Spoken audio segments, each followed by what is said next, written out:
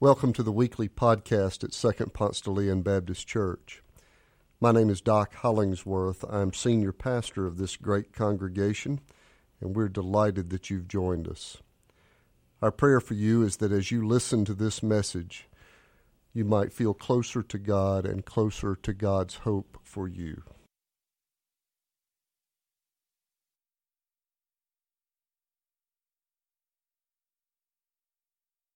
Now we turn to hard words. Ironically, we talk about repentance. John the Baptist in the 3rd chapter of Matthew, beginning in verse 1.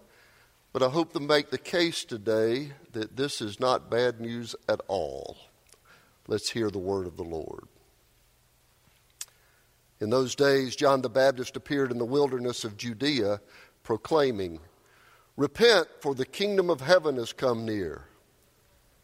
This is the one of whom the prophet Isaiah spoke when he said, "The voice of one crying out in the wilderness, prepare the way of the Lord, make his paths straight."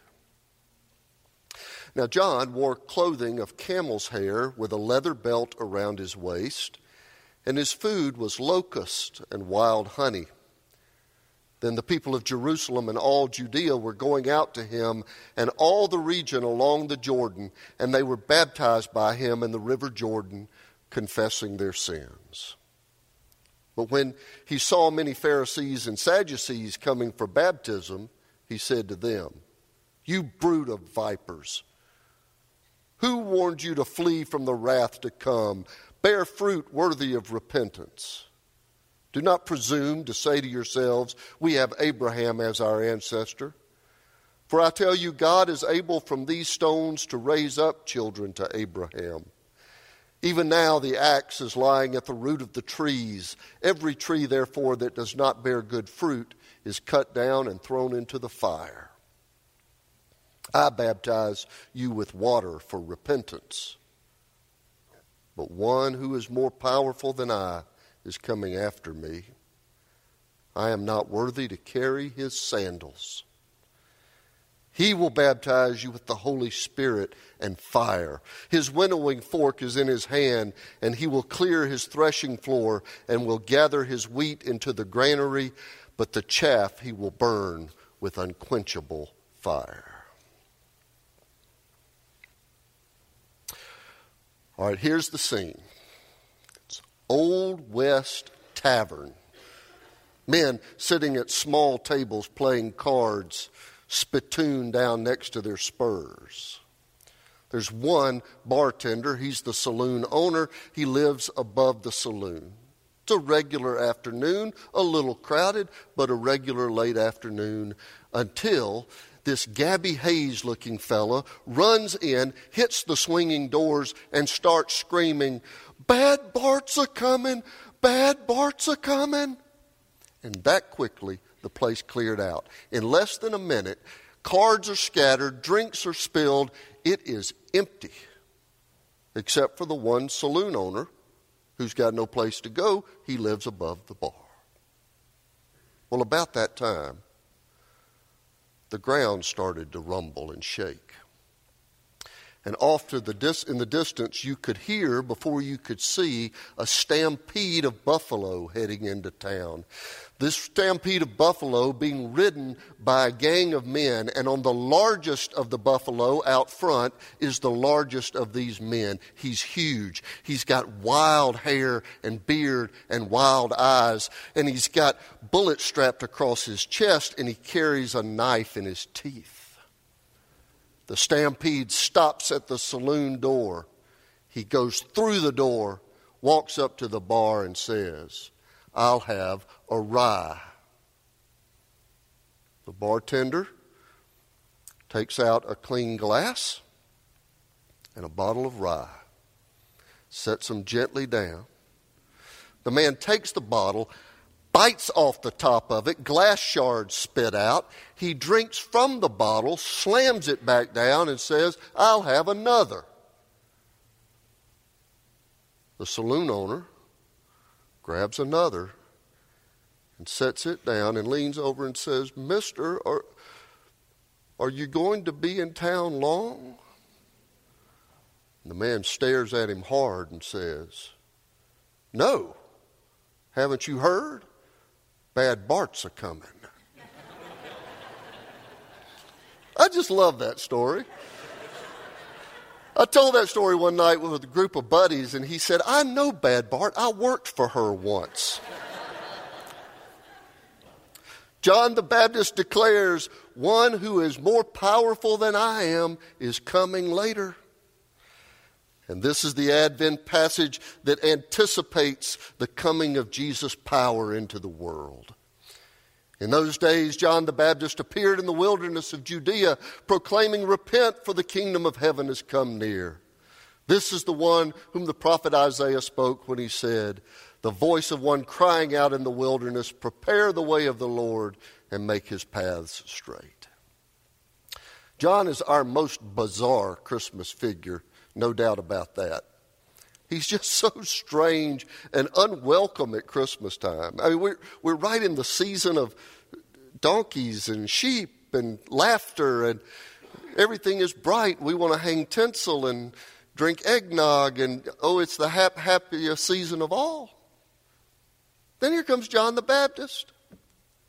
He just shows up. He interrupts and he starts yelling, which doesn't sound like Christmas at all. Have you noticed that it happens that way in the Scripture too? At the end of chapter 2, Jesus is with his family. They're making their way home to Nazareth. Then with no transition at all, chapter 3, verse 1, here's John doing his bizarre John thing that he does. And yet this wild country evangelist cousin of Jesus shows up in every gospel. He's strange, but he's centrally important to the story. And when we meet him here in chapter 3, he's dressed in camel skins, which probably improve the way he smells. And his diet consists of locust and wild honey. It occurred to me, at the church potluck, they probably asked John to bring the cups and the plates. Don't you figure? And John doesn't come bringing tidings of great joy. John talks about vipers and wrath and axes and unquenchable fire. He's unwelcome at Christmas time. But there may be more good news to his preaching than it looks like at first glance.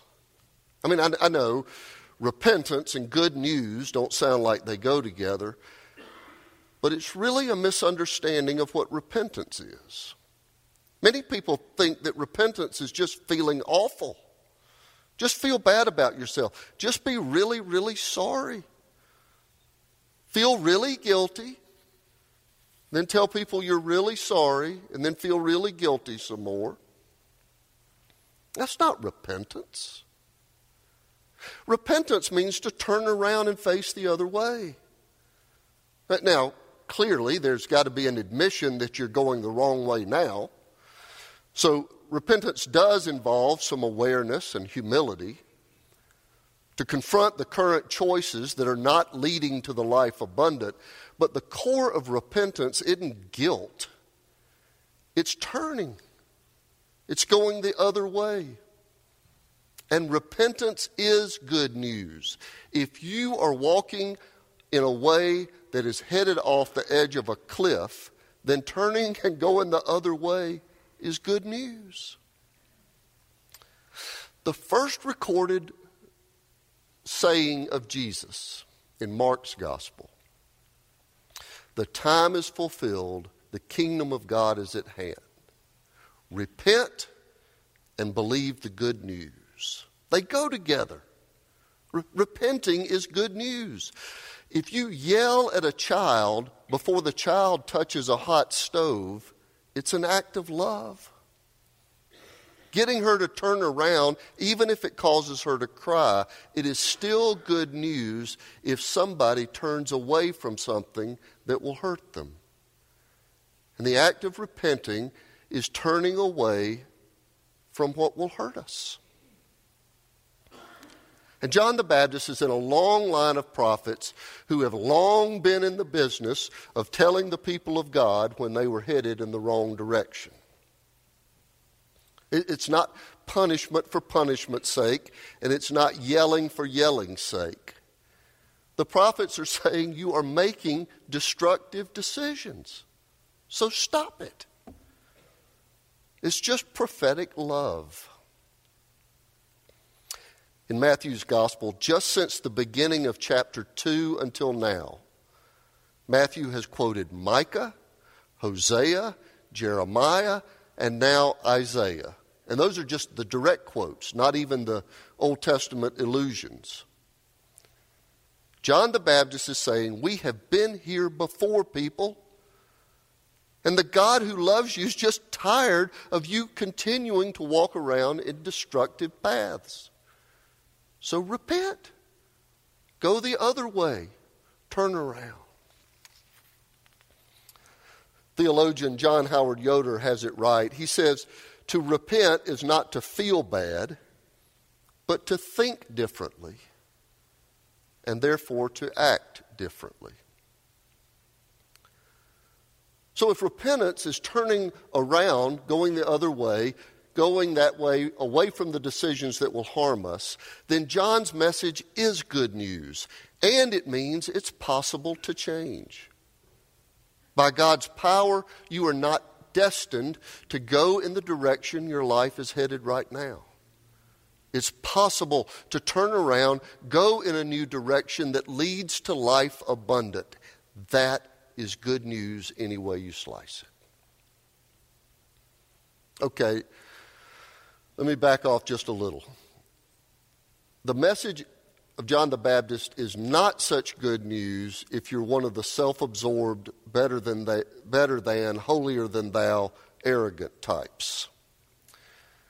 He does say to the Pharisees and Sadducees, you brood of vipers. But in Matthew's gospel, it's those insiders who get such critique. The outsiders, the outcast, often get it. Have you noticed? The preacher types get hit hard in the first gospel, but those on the margins see what the insiders often miss.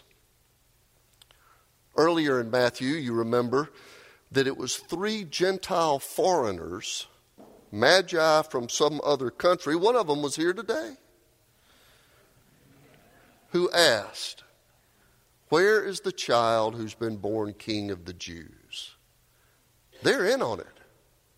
Those who are outside the power structure often get to see what God is up to. By the way, this is an aside. It has nothing to do with the sermon. But have you ever noticed that as key as John the Baptist is in the Christmas story, he doesn't end up in any Christmas cards? Have you ever gotten a Christmas card and said, look, honey, this is from the Fullers. You brood of vipers. Every tree, therefore. It just never happens. All right, back to the sermon. It is true that John is pretty rough on the prideful. So if you're rather full of yourself, this might not sound like good news at all. But it's been my experience that far more people suffer from despair than from arrogance. Bad choices, childhood trauma, a lifetime of being told that you aren't enough, you aren't pretty enough, you aren't smart enough, you aren't tough enough, you aren't successful enough, you simply are not enough. As I said, I know far more people who fight despair than arrogance. And those who have given up on God's good news, which is tied to repentance, have determined that despair is just their life script. Acting like life abundant is only for other people. I'm one of the losers. I've got to continue to walk toward the cliff. I'm the one who has to continue to make bad choices. This is the life I lead. Besides, I'm not enough anyway. I reread a book recently that I'd read several years ago. It's the only book I know of that actually changed title in the second printing. The title in the second printing was Leading for a Lifetime. But in the first printing, it was called Geeks and Geezers. I can imagine that offended some people, and they changed it. But it was a Harvard business study of highly successful people under the age of 35, geeks, highly successful people over the age of 70, the geezers. And that what they were looking for was is there some kind of thing they share? I mean, they came up in different generations. But are there characteristics shared regardless of what generation you grew up in? Are there attributes of leaders in both cases? The distilled learning from that book was that both successful groups handled hardship in a way that was constructive, what the book calls crucible moments. The single most distinguishing characteristic of leadership was the ability to not be undone by hardship, but to be able to transform the difficulty into learning and inspiration for a new way forward. The book does not use the word repentance, but it is at the core of what they learned. To take these bad choices, to turn and go in a new direction, to stop doing what destroys us, and to change. And through the power of the one who is coming after John the Baptist, you can be made new again. So if anyone is in Christ, there is a new creation. Everything old has passed away. See, everything has become new. So maybe Advent is the right time to talk about repentance. We're anticipating doing a new thing on Christmas morning, so perhaps it is the right season to think about what new thing God is trying to do in us this season. Here's the hard central question of the sermon. In what way is your life walking toward the cliff? How is it that you should turn and stop going in the way that leads to ruin and step instead into a promise-filled future? And the season highlights the obvious places that new direction might be asked for. More purchases bring highlight to our finances. Some in the room surely have some room for repentance there. More time with family shines light on the relationships that are fractured. Is it time to turn and walk toward somebody you have been walking away from? The contrast of Santa Claus and commercialism over against Advent and the sacred brings our core values up to the surface. What do we really find ultimate and important? Is it time to walk in a new direction? Is a life marked by despair, I'm not enough, I don't measure up, is a life marked by despair the road to life abundant? Or is it time to turn around and go the other way? To repent, believe the good news that you are a beloved child of God, made in God's own image. I don't know. I don't know what repentance looks like for you individually, but I do know that everybody in this room carries some pain that could use hope and could use the promise of new creation. This is why I think John the Baptist's message is not some scary, fiery threat of more guilt and more despair. This is the message of hope. Repentance means that the past loses its power, that real change is possible, the walk toward the cliff can be turned around, that crucible moments do not have to define us, that Jesus is coming and new life is possible. Prepare the way of the Lord, make his paths straight. John the Baptist baptized people. A clean start, a new beginning. But he said, somebody's more powerful's a-coming.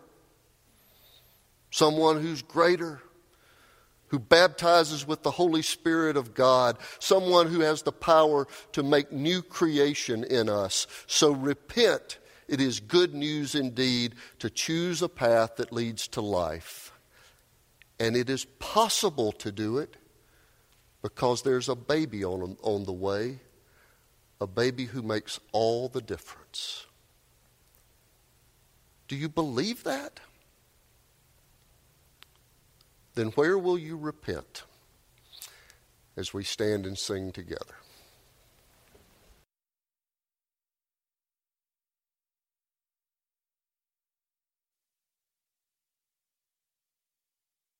Thanks for joining us. If you live in the Atlanta area or visiting Atlanta, come and worship with us in person on Sundays at Second Ponce de Leon Baptist Church.